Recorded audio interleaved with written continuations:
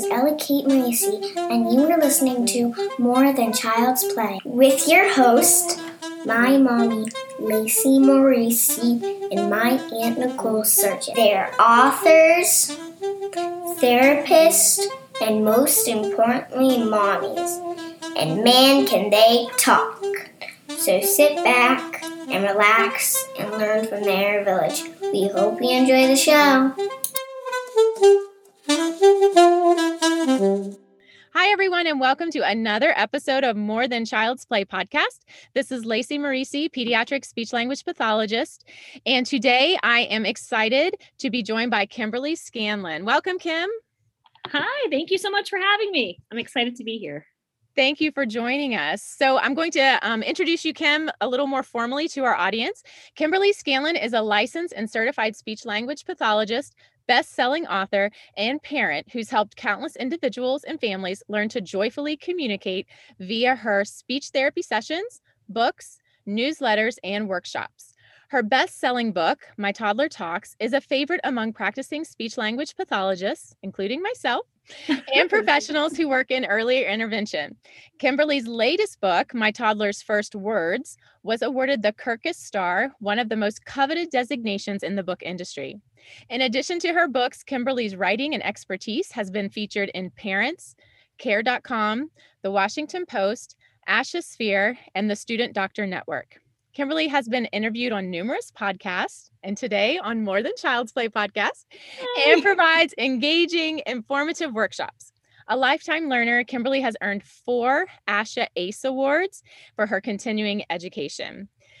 Kim and I connected many years ago as we both kind of, were working as speech-language pathologists, also creating products for families to work with their children that, outline developmentally appropriate milestones and how to support that development for their kids.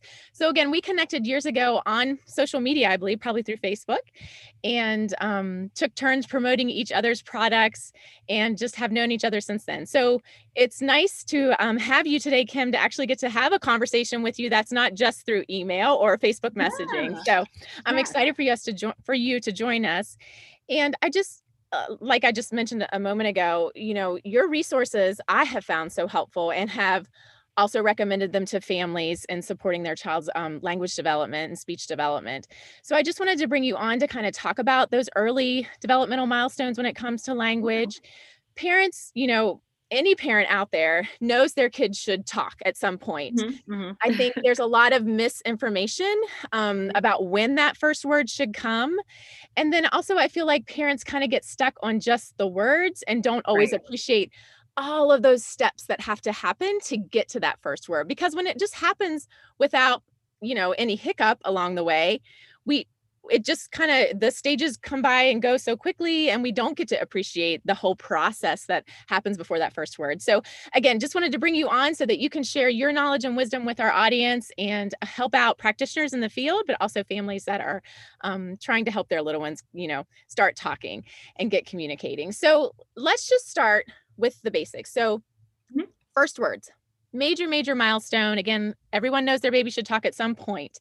But when should parents be hearing those first words? And how many words should a kiddo be saying by 12 months, 18 months, 24 months? Right. Okay. So that's a great question. And that's something that as a speech therapist like yourself who works with a lot of the young kids and their families, it's something that we're asked about a lot. So when a child is brought into the early intervention system or a parent brings them to a private speech therapist, I think it's important to note that the speech therapist isn't just concerned, and you kind of hinted at this, isn't just concerned about what they're saying. They're looking at like the whole child, and they're looking at everything the child's doing, because play is really important to in the first 3 years of life. It's like there's a strong association between how a child plays and how they're thinking, right? Because what a child is doing with a toy or with an object, or how they're engaging with you to show that joy, really helps with the whole language learning process. So before a first word emerges, there's so many other things that we have to even consider, which I know we're probably not going to have enough time to get into too much of that. But I just want to quickly highlight, like, So the first words typically emerge anywhere from like 9 months, early, to 15 months, right? 12 months is usually when most kids have their first word. Mhm. But I think that if your child doesn't have a first word by 15 months, that's sometimes an indicator that, oh wait, maybe we should see like what's going on here. What may be missing from what they're doing that we can work on. So, you look back at the case history, because when you take a new client on, you do a case history. You look to see what they're doing during the session or during the evaluation. You look to see if they're looking at the parent to engage them, that they have some of that, what we call joint attention. Do they want to share what they're doing with the parent? Do they look when a parent tries to get their attention or someone else? Do they have any gestures? How are they playing? Is it like age appropriate? Is it developmentally appropriate? And then we look to see, are they making any sounds, or are they just kind of quiet? And then I think, and it's also very important to note too, like when we see a child for the first time, that's just a snapshot. That doesn't mean like this is what they're doing all the time, but I think that's why it's really important, if you're a clinician, to really involve the parent even in the evaluation process, because they're the ones who know their kids. So whenever I start an evaluation, I'm like, okay, I want you to like come in here and play with the child. And I want to see, because there are really no great assessments for this age group, as we know. I mean, so a lot of it, we're trying to get the information from so many different sources, so we get a full picture. So that's what I would say. I tend to go with more averages, or ranges, I should say, when I think of like first words, when they should have word combinations, rather than the milestones. And that's only because I find that with a milestone, like it's what a majority of the children are doing, right? And so I think when you have a missed milestone, that is something that is more meaningful to maybe a clinician or a parent to activate them to do something. Right. Hope that makes sense. Yeah. And those I think it's important to have that discussion, because there's confusion. Milestones are different than averages, right? So like the milestone would be at 12 months, I don't know it off the top of my head, 5 words, I think, is the milestone at 12 months, or? I think I know that for in my book, I kept like the averages, and they were they were the norms. Okay. So, I mean, for me, like that's what I usually go with, because what we know about child language development and just development in the first 3 years of life, it's so fast. Yes. So what could be considered typical could be, they don't get their first word, a single word, until, 14, 15 months. But I think it's important to know what they're doing before that. And Absolutely. And even with, like a lot of times, sometimes I'll get parents who say, oh, they have a lot of words in their vocabulary, but they're not combining them.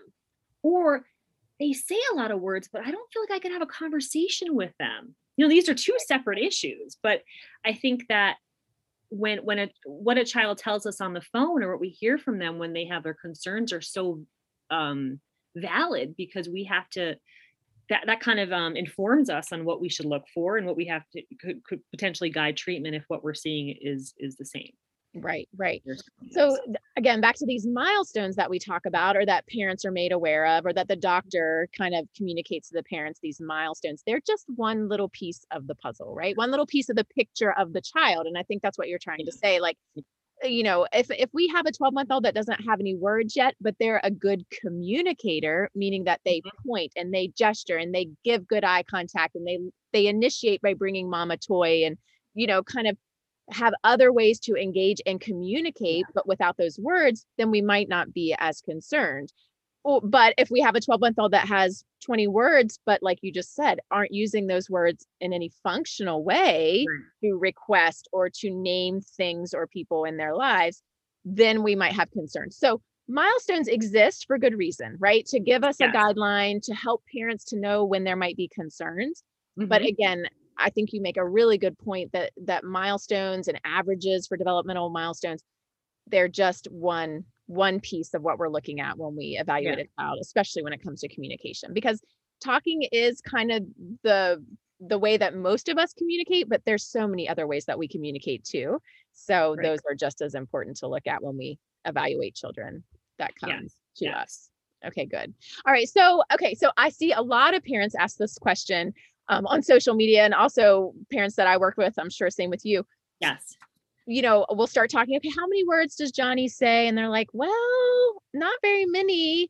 And then as we start playing and interacting, I'm realizing, oh, he's saying all these animal sounds and he's saying wee, whoa, and uh-oh. And, so what counts as a word? What should parents officially count as a word in their child's vocabulary?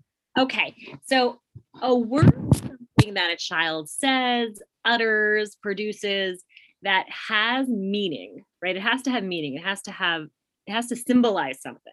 So, and it has to represent a concept. So something that they're thinking, and they have to be able to say that sound or that utterance, and speech therapists like to say, on a regular, consistent basis, and do it independently. And the reason why we say that is because if they're kind of doing it if they need to be prompted for it, or if they need to, it can only exist, when they're imitating, it means that they may not really fully understand that concept, or it doesn't count as a word. So you have to use the word multiple times in a lot of different contexts. And I guess as a parent, you have to try to ask yourself, do I really think my child understands that word, like understands what he's saying? Right. So that's what counts as a word. And the sound can, like if you have a child who says the same sound every single time he sees the garbage truck, that's going to count as a word. If he points to the garbage truck and says, I'm trying to think like something that would be like poo. Let's just say he says poo. Because my son, he used to call the garbage truck the poo-poo truck. Yeah, because it stinks. and that would be two words, because you got poo-poo and then you had the truck, right? Right. But if he demonstrated that he understood that they were two separate concepts, right? But if he was saying it just as a holistic chunk, that's something that we can talk about too, Lacey. Yes. The holistic chunks, like when they're just saying like a few different words together, but it's really representing one concept, like bye-bye. That's going to be one word. So, because it's representing one concept, right? So if your child says poo-poo every time he sees the garbage truck, this probably is not a good example, but let's just say, no, it's perfect. That's going to count as a word. That's going to count as a word for your child, because he's saying it every time. And let's say he's pointing to the truck and he's looking at you. And then that's when you as a parent can get in there like, yeah. And if you think it's cute that your kid's saying poo-poo, you can say poo-poo truck. That's the poo-poo truck. You can kind of add to a little bit. Mm-hmm. If you're more formal and you don't want him to say that, you can say, oh yeah, that's the garbage truck.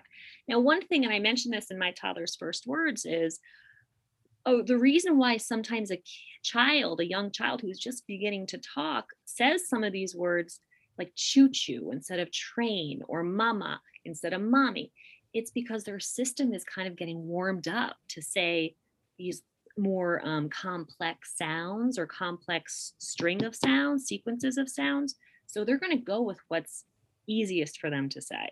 So sometimes that first word, or those first few 50 words, 100 words even, are not going to sound like an adult's model, like an adult model. Right. And I find that I talk to families a lot about that. That kids, I say we give kids the first 3 years, kind of that window of time to kind of work out how to say things in the same way that adults model them, because they need that practice, and they need to, that time to figure out how to move their tongue a certain way, or how to connect more syllables in a word. And we do as SLPs, we give them that time to work those articulation, kind of that development out. So yeah, their words aren't going to sound exactly like ours. But I love that you mentioned, if your kid is calling the garbage truck the poo-poo, or if they see, I don't know, a ball, but say PP or whatever, right.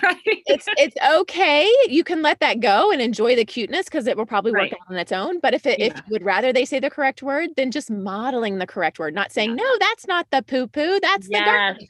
Just model garbage truck back to them so that they hear that correct model, but not necessarily shaming them or pointing out that it's wrong, because that's a good point. It will work out. So, okay. So first words can be actual words that we can understand, can be a version of a word that they're able to produce in that moment, as it can be a sound, as long as it is produced spontaneously on their own. They didn't have to hear the model first from us, and they use it consistently within the appropriate context. It counts, Yeah. right? That's a Yep. word. Okay, good.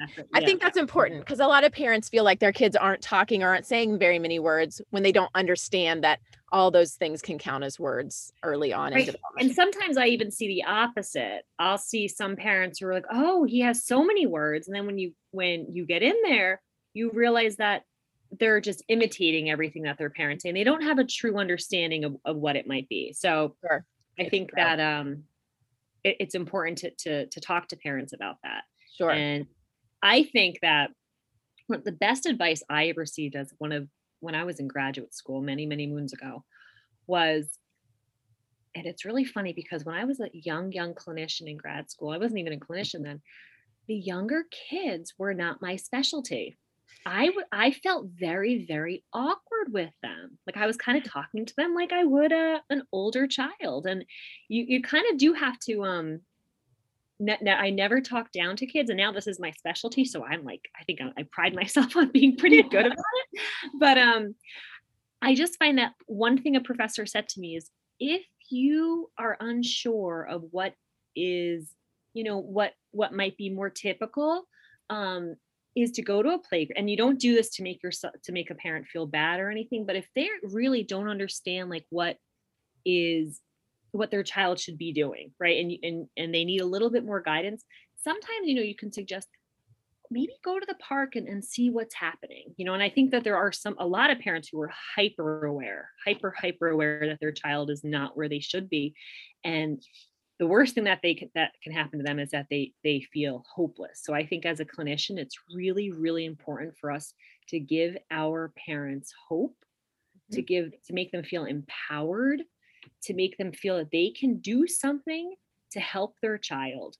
And now that I'm a parent too, I feel like, I've been a parent for many years now, but the difference between being, I think, someone, when you get the information from a clinician who, I feel like when I was a beginning clinician, it was very easy for me to say things like, oh, well, just sit down and play for an hour with your kid, or don't ever let your child watch this TV show, limit the screen time.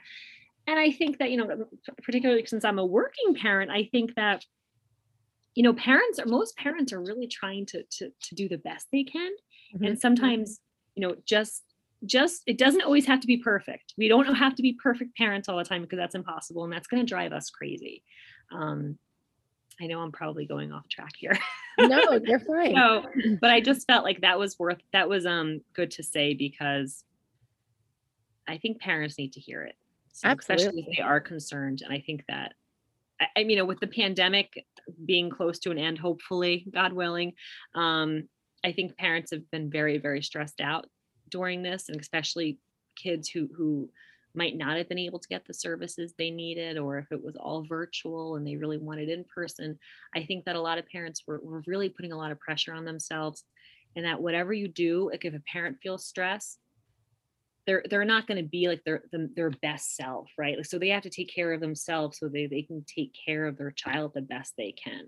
So if a parent needs to, because I know we're probably going to get into like what we can do to help our child, talk, but I think that we also have to know what's going to work best for us. Absolutely. And parents, and in the world of early intervention, we're all about empowering parents because they are the expert on their child. Whether at any age, the parent is always the expert on the child, and just making sure they know that, and that they're, an equal team member, if not the most important team member on their child's, early intervention team.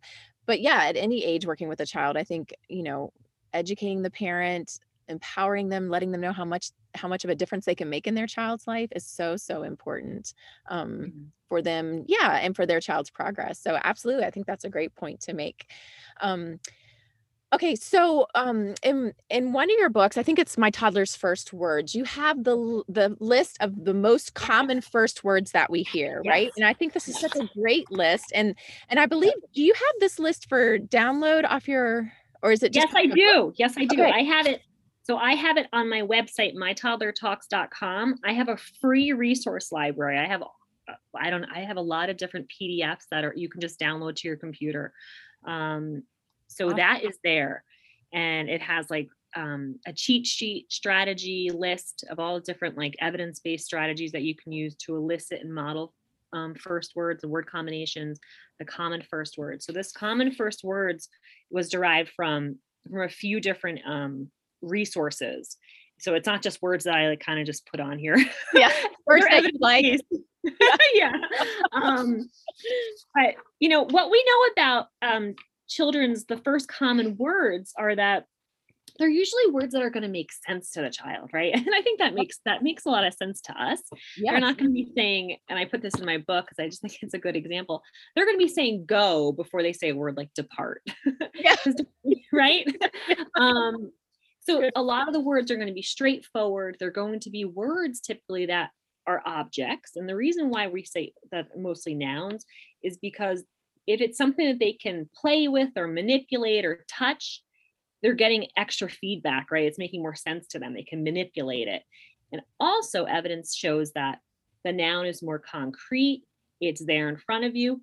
Parents, especially, I believe it's parents that are more likely to speak English. There's research that shows that they usually model more nouns and they'll point to the nouns more. And then when a parent points to the noun, they're saying the word and pointing. So you're putting a gesture and you're putting the verbal input to the child. So they're able to like encode it better. So well, and I think that it's Korean or in Japan where they use more verbs. Like, and so verbs tend to be earlier developing sometimes because verbs are more pronounced in their language. But but common first words are typically words that are going to make sense that you can touch and manipulate. Now, what we do know is a lot of times if a child does have a language delay or disorder, or they're not talking when they should be, the verbs are so important for language development because they help us connect words together. They help us talk about the action. And do you ever have that book maybe in college or grad school, The Elements of Style? No, I don't remember that. The Elements of Style was like a grammar guide book. It was a small little white book. I wish I had it. My husband had one too. I think I lost it. But anyway, in that, the author, and this is a book that I think it's probably like 50 years old, but in it he says the verb drives the sentence. And that's true. Like the verb is so powerful. And research supports, that was very new research and that's been replicated and stuff, supports that once we have those verbs, we can start to get to more of the word combinations. So that's going to be really important to target the verbs and the actions. If you have a child who has like a lot of words in their repertoire, but may not be combining them. Because then if you look at it, if you have what I have, sometimes I'll have a child, like a parent, if it's at the point where they have, maybe 50 to 100 words, just keeping a little journal or something about the words. And then eventually they get to so many words that they can't keep track of it anymore. But then you just look to see if there's a pattern. Yes. If there's a pattern emerging, they're only saying nouns. Well, then you got to focus on some of these other words like verbs and adjectives, some social words, and you'll see some more of the word combinations emerge then. Absolutely. Because we don't speak just saying nouns. Although interestingly, when we are a toddler, we can point to something and say dog, and what the child might mean when they're pointing and saying dog, they could mean a whole different, like they could be pointing to the dog and saying, mommy, in their mind, mommy, do you remember when we went to grandma's house and we played with that cute dog next door? Like that, it can represent so many things. And when you're the parent, you are privy to that knowledge. And that's why it's so important for speech therapists who work with parents to bring their parents into the session, because you ever work with a child and you're playing with them or doing something, and the parents like, oh yeah, they're saying that or doing that because we just went to an amusement park over the weekend and this is what happened, or we just played with Johnny and Johnny does that. Like, oh, so then you know that if he's pointing to the dog, you can say something like grandma's dog, Nana's dog, or something that would elaborate the concept a little bit better. Right, absolutely, because kids do use single words to represent a whole idea early on. Yeah. But unless, like you said, unless we're privy to what they might be thinking, we don't know what to model back to them to hopefully expand that utterance or that verbal phrase for them. So, keeping a word journal is something I encourage my families to do, because I think some parents don't realize maybe how many words their kid is saying. Some parents think their kid is saying, like you mentioned before, saying more words than they actually are spontaneously, because they're counting those imitated words, which we wouldn't count. We only count the words that are spontaneous, said independently by the child. But also, for the same thing you just mentioned, I'll ask parents to keep that word journal so we can then look a little more critically at, okay, how many nouns do we have? Do we have any verbs yet? And that kind of opens that door for that conversation. Before we can start putting words together, we need those verbs. We need a few little adjectives or positional words, some, in there to make a phrase. And I've found that to be so, the families that I can, talk into doing it, because it is just one little extra step in their day, but they really appreciate that. And wow, it's such a celebration, when I meet with them, they're like, oh yeah, I quit writing down all the words. He's just saying so many words. You're like, yay. And another thing to consider too is like, how fast are they adding these words? Like I find that, if they get to a certain number in their vocabulary a lot, like usually it's like 50 words, you'll see, and this isn't all in every case, but you have a little bit of a word spurt. Sometimes it may not happen at 50, it may happen at 75, but it's coming. It's coming. So these are things for us to look for, and I think we can tell parents. So yes, absolutely. So I love that. And I love your checklist. And again, it's free to download from her website, and I will link it in the podcast description and on social media. But this, like, it's just common first words. So your kiddo may not say every word on this list, but it's a nice guide to kind of, again, check in with, okay, we've got some nouns, but oh, look, maybe I can model these verbs for him today, or, whatever might be social words, whatever might be missing, just to kind of guide the parent and modeling relevant functional words for their kids. So that's right. great. And I think I do go in at length too in the book, like which first word should you target?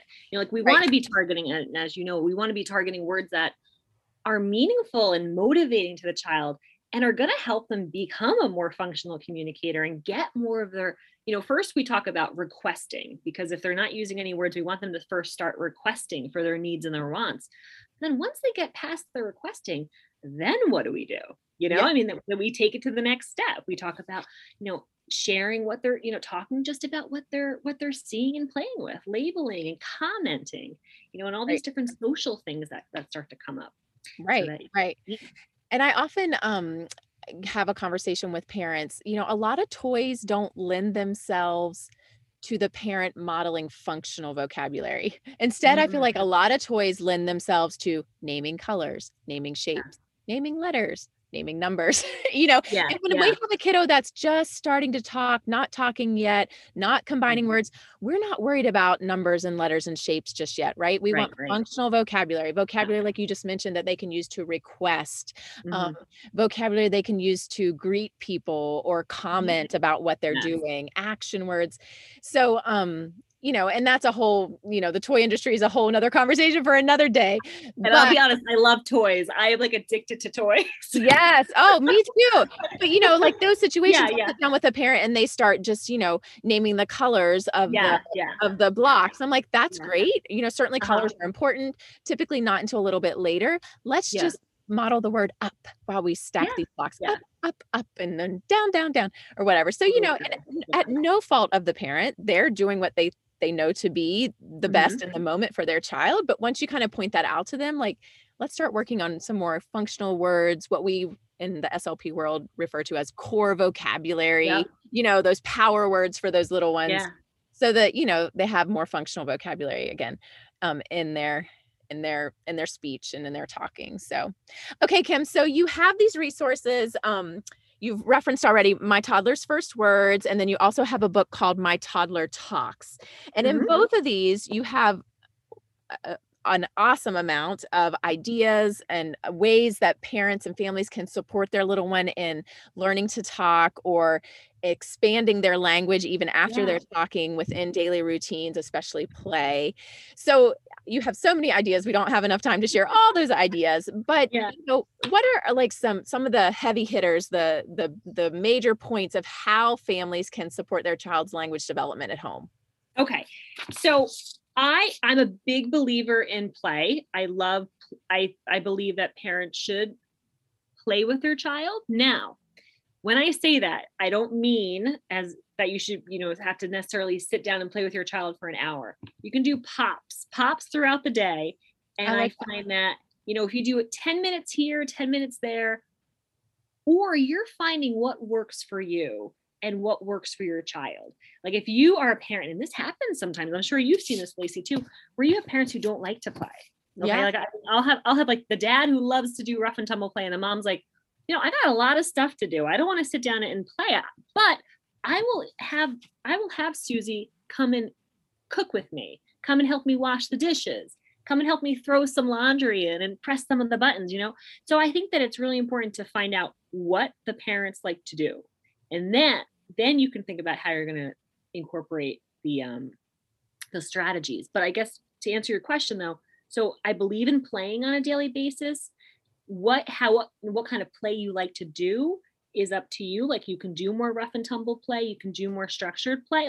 Structured type play, I mean like sitting down maybe and just not being so gross motor. But in my toddler talks, I have 25 different activities I call them play routine. So it's like a step-by-step guide, and it tells you exactly kind of what to do and what to say and how to elicit the words. And I found that was very helpful because I guess I wrote this book back in 2011, 2012. And I still get parents and speech therapists emailing me saying, this book is so wonderful because it tells me exactly what to do.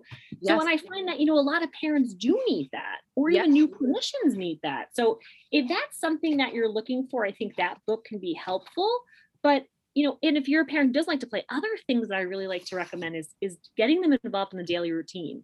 So figuring out like, okay, I know that getting them into the car seat, that's going to happen like 5 times a day. Mm-hmm. So I can put them up, and then you wait a little bit, and then they say up, right? You wait because you're modeling, you're using the same words each time you put them up and in the car seat. You're up and in. Okay, now we put the straps on and over, and then click.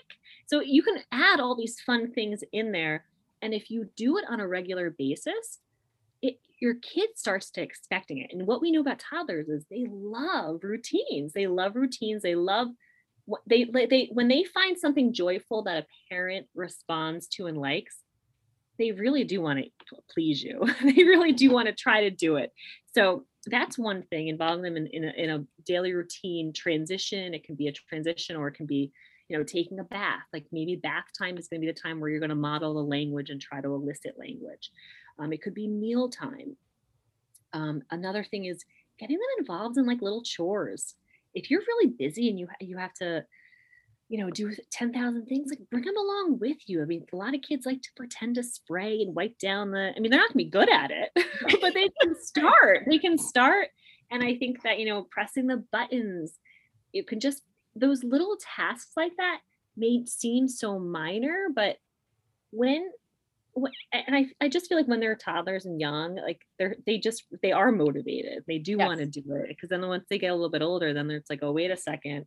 I want, this developmental progression is more like, wait a second, I'm my own person now. I want to do my own thing, right? Like get more independent. But another thing I like to do is finger plays and songs, because you can do that anywhere. So I like finger plays and songs because there's rhythm, there's rhyme. They get to see what you're doing. So even simple ones, like you take your child's hand and you do round and round the garden like a teddy bear. 1 step, a 2 step, and a tickly under there. I mean, you could do this while you're waiting in the doctor's office, waiting in the car to pick up your older sibling. And then they can ask for it, right? And then they can try to do it to them. They can try to do it to you. And it just, those are some of the things I like to do. And then for screen time, as I said before, I know that sometimes, our kids are going to get screens no matter how, and I have to tell you, now that I'm a parent, I really admire the parents who don't have their kids watch any. I mean, I don't know if there's that many of them, but there are some. And I think it's always about pushing ourselves to a higher level, right? The next level, and setting high expectations or raising the bar. But I think that, and I wrote a blog post about this because I was inspired by the book Atomic Habits. I don't know if I read a lot of like self-improvement books. Yeah, that's So great. Atomic Habits is a great book because it was talking about, the little things that you do over the course of a day, or the little habits that you establish, end up making big changes because they compound on top of each other. And that's the same thing with our parenting, and same thing with language development. A little bit throughout the day, it's going to give us like a lot of input, a lot of massive change can happen then. So with screen time, if we develop a system so that we know, okay, after dinner, mommy doesn't look at her phone, daddy doesn't look at her phone, because if we're looking at our phones, we're modeling to our kids like, hey, wait a second, this phone's really important. This is what we want, and we're not paying as much attention, right? And you can do something else. I mean, I feel like when we get too much screen time, we're taking away from other opportunities to develop their skills, even if it's independent play. Right. Like, teaching the child to play by themselves is very important. Yes. So having a system in place where you can try to come up with, maybe you have a shoebox filled with some toys that they really, really like. And I find that as a parent, we use screen time as a way for them to occupy themselves so we can get stuff done, right? Like that's when I give my children screens. I'm like, wait a second, I have a lot to do. But I think that if you start to create a system where you say, okay, before we watch TV, you guys are going to have some independent playtime. You guys are going to do this for a little bit, and then you can watch TV. Have something that works for you as a family. But I think that's particularly important if you have a child who has a language delay. Right. Yes. And screen time, I mean, the recommendations from the, from pediatricians and other sources on child development, they're restrictive, because what we know, the research is, showing that it's not the best way for kids to learn from a screen. It, hands-on, multi-sensory type of learning is what's best at these young ages. But it's hard. We're all doing the best we can with what we know and where we are in our lives. So there's no guilt. We're not passing judgment on anyone. It's just when you know better, you do better. So, and small changes, sometimes with families, I'll, have a conversation about screen time recommendations and why a lot of screen time is not great in the early years for kids and their development. And I'll see this look of terror come over the parents' face, like, oh no, because we do need those screens sometimes to keep them busy because we've got a lot of things to do, as adults. But if we just start with small changes, just like you said, small changes, just how about we start with no screens an hour before bed? You know what I mean? If they're used to watching TV and then doing the bedtime routine, just a small little change there. Or maybe the screen doesn't come on until after breakfast time. So then they're like, okay, let's make, that sounds more doable versus cut all screens out altogether, because that's way too much and way too overwhelming for them. And then the child oftentimes will be upset if we just cold turkey take screens away. So small changes, again, can make a big difference over time. And we know that less screen time, more time on the floor playing with family members is what's best for development. So that's why we always want to kind of keep that conversation open with families that we serve in support of the child's language development and overall development, of course. So yes, thank you for sharing that. That was good. Okay. So those were some tips about kind of just creating a language rich environment, singing songs, discussions about screen time, including kids in daily routines, sitting down and playing if you like to do that, or if you're able to do that, but just reading books, I forgot to mention, like reading books before, it doesn't even have to happen all the time at nighttime before you go to bed. You can read it if your child's having a snack. Read the book while he's in the high chair. That's a perfect time, especially if you have a child who, he's never gonna listen to this book. And you also want to if you have a child who's not going to listen to a book, it's important to get a book that might be shorter, that might be something that's motivating to he or she. And then starting with maybe snack time, you can read to them in the bath. Think about ways you can read to them. Yeah, I was just going to say the bathtub. Yeah. I had a parent, I get some of the best ideas sometimes from parents themselves that I work with. Same here. Yeah. We had a kiddo, he wasn't so interested in books. Mom knew, we had talked about the importance of books and building language development. And so she just came up with her own idea of reading to him while I was in the bathtub because he was contained. He couldn't get away from her, and she started with short, simple books, and we just built out from there his attention to books and his interest in books. And naturally that built his language and more communication for him. So yeah, that's a great idea. And books, we just love books. So they're so wonderful in supporting language. Yes. And communication. Good. Okay. So Kim, now let's talk about, so we've talked about when first words should emerge, what we should be listening for, what we should be looking for as far as communication is, how we can support this early language and communication development in little ones. If a parent is concerned, though, that their child isn't meeting those communication milestones or isn't talking, when they should, first start talking, what should the parent do? Where can they go? I am a big believer that if a parent has a concern, they should trust their gut and not necessarily listen to social media. I mean, I find that a lot of times people will post in these mommy daddy groups saying, I'm really concerned my child's not doing this. And then they're getting feedback from people who may not be experts, who may not know, and they may just not be getting the right advice. So I find that if you have a concern, usually the first person people go to are their pediatricians. So they'll go to their pediatrician, they'll say this. Some pediatricians are more proactive about referring them to the state services, and then some will do more of like a wait and see approach. But I believe that if you have a concern, to just get it, go to every state has some sort of early intervention system. I think in some states it's free, in some states, usually the evaluation I think is free in every state though, isn't it? I'm almost positive it is. So go to the state. There's like a child find number that you could find for your state. If you could, it's easy as Googling early intervention services in California, early intervention services in Colorado, and something should pop up for your area. So if you want to go through the state, you can. If you want to find a private practice, you can find a private practice in your area. You just want to make sure you find someone who specializes in working with the young kids, because a young toddler who's not talking is going to need a different approach than maybe like what a speech therapist who may only have experience working with, say, high school students. They may not give you the same strategies as someone who's going to be working with who's been working with young kids, for most of their career or something like that. So that's probably what I would recommend. And if those options don't work for you for whatever reason, there's a wait list. You can also see if there is a graduate program in your state, because for instance, in New Jersey, sometimes there's a wait list for the services, and some people will go to a graduate program and get cheaper services but the services will be provided through the graduate clinician.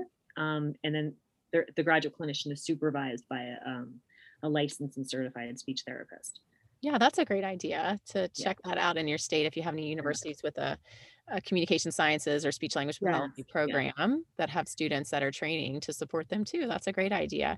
Yeah. And back to that, you mentioned, some pediatricians are more proactive about encouraging families to go ahead and make that referral or make the referral for the families to the early intervention services or to maybe a private practice that services young children with communication delays. Other pediatricians will tell you to wait and see. Not a fan of wait and see, but I'll tell you right now. Yeah. And certainly as a parent myself, I understand that sometimes there's fear. You don't want to have your child evaluated because you don't want to hear that something isn't developing as it should, because that's scary as a parent, especially a first-time parent, I think. But I just always encourage parents to go ahead and just get the evaluation, even if the therapist feels the child needs therapy, if the therapist feels there is a communication delay or disorder, it doesn't mean that you have to jump into therapy right away. Just get the feedback. There may be no delay or disorder, then you can just clear your mind of that worry and not worry about it. But even from the evaluation, you'll probably get some good ideas. You'll learn more about your child. there's always gain in just learning more about your child and how best they can learn at the age they are and how you can support them better at home. So, I know you do too, just always support families and going ahead and just getting that evaluation just to see and not waiting to see if the child catches up, because that's the thing. If in 6 months they don't catch up, then that gap of delay just grows and grows. Grows. Totally right. I absolutely agree. And so much change and development in the brain happens in those first 5 years. We can make such a huge impact with children that are struggling with development in those early years if we can get them to us, to the services. So yeah, parents, feel empowered, learn more about your child, seek out the help, follow your gut. I think that's a great advice. Always follow your gut, your instinct. We have these parental instincts for a reason. So don't deny them. Don't push them down. Just follow them. I agree. Yes. Yeah. Okay, great. All right. So can we we already mentioned your website. What's the website address again? Just one more time. So I have two websites. I have mytoddlertalks.com, and that is my website that's dedicated just to toddler language development, questions, activities, techniques. And then I have scanlonspeech.com. And I have some toddler stuff there, but it's also some preschool language development, some school age stuff, and some topics maybe are related to articulation or executive function or something like that. So a little different. Okay, so you have both the websites, and I'll link those again in the podcast description for everyone. And then also, if anybody has any specific questions for you, now knowing that you specialize in this early language development with toddlers and preschoolers, if they maybe have one of your books or are interested in one of your books and want to ask you a question about those, how can the audience members reach out to you if they'd like to? My email address is probably the best way for them to contact me. And on both websites, I have contact forms that they can fill out, and I get them and I can see. Okay, good. And then you're also on social media, right? Can you share with I am on social media. I am on Instagram and Facebook at Scanlon Speech. That's my tagline. That's my username, I think. Scanlon Speech. Okay, good. And I'll link those also in the podcast description for everyone that's interested in reaching out to you. Kim, thank you so much for your time, for your willingness. Your enthusiasm to share your wisdom and knowledge. Thank you for these wonderful resources you've created, because we mentioned two of your resources, My Toddler Talks and My Toddler's First Words, but you also have a couple other resources. I have one of them. That's why she's excited. So Kim also created a book called Learning to Read is a Ball, and share with us what this book is about. Oh, that's this. So, I am not someone who can come out with these books in a short amount of time. I think My Toddler Talks took about 2 years. Learning to Read is a Ball took about 2.5 years because I illustrated those pictures. You did? I did. My Toddler's First Words was 4 years because there's so much research that went into it. But Learning to Read is a Ball is a very playful book for preschoolers and toddlers. The toddlers, though, if they have a hard time turning the pages, it's soft cover. So the preschoolers, it's a book to encourage those early literacy skills. So learning about rhyming, learning about alliteration, the importance of telling a story. So it's a great book for when they're a little bit older. Later toddler, preschool age. Okay. And then you also have a gratitude journal. Oh, yes. Share about that. Yes. So I have a gratitude journal. A portion of the proceeds go to different charities. So last year I donated to St. Jude. And this year I haven't decided on where I'm going to donate yet. I mean, the gratitude journal is beautiful. I love it.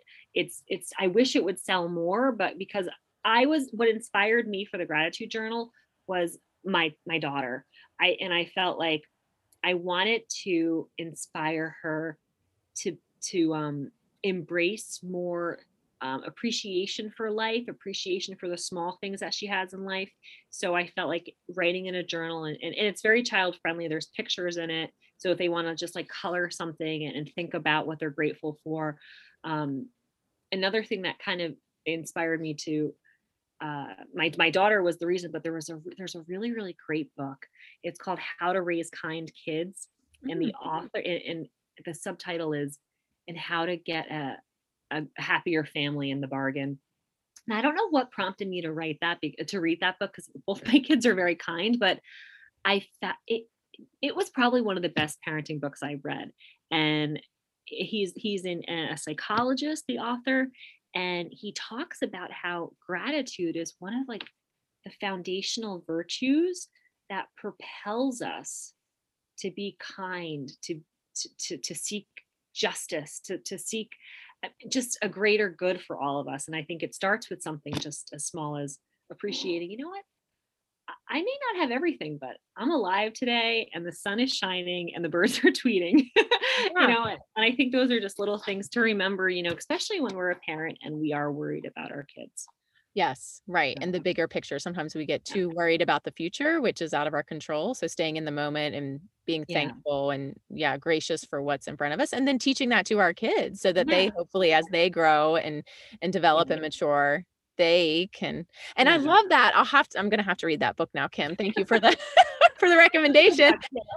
But I love how you mentioned in his book, he talks about how gratitude is foundational for then other Yeah. values and virtues, Mhm. that we also want to instill in our children. So interesting. I love that. Okay, good. We'll check that out. But more than that, I want our audience to know about your Oh, thank books that you. you've authored and to go check those out. And again, I'm going to link everything for you all so that you can check it out. Kim, again, it was a pleasure. It's been Thank you. wonderful to actually connect with I you know. virtually face to face after all these years.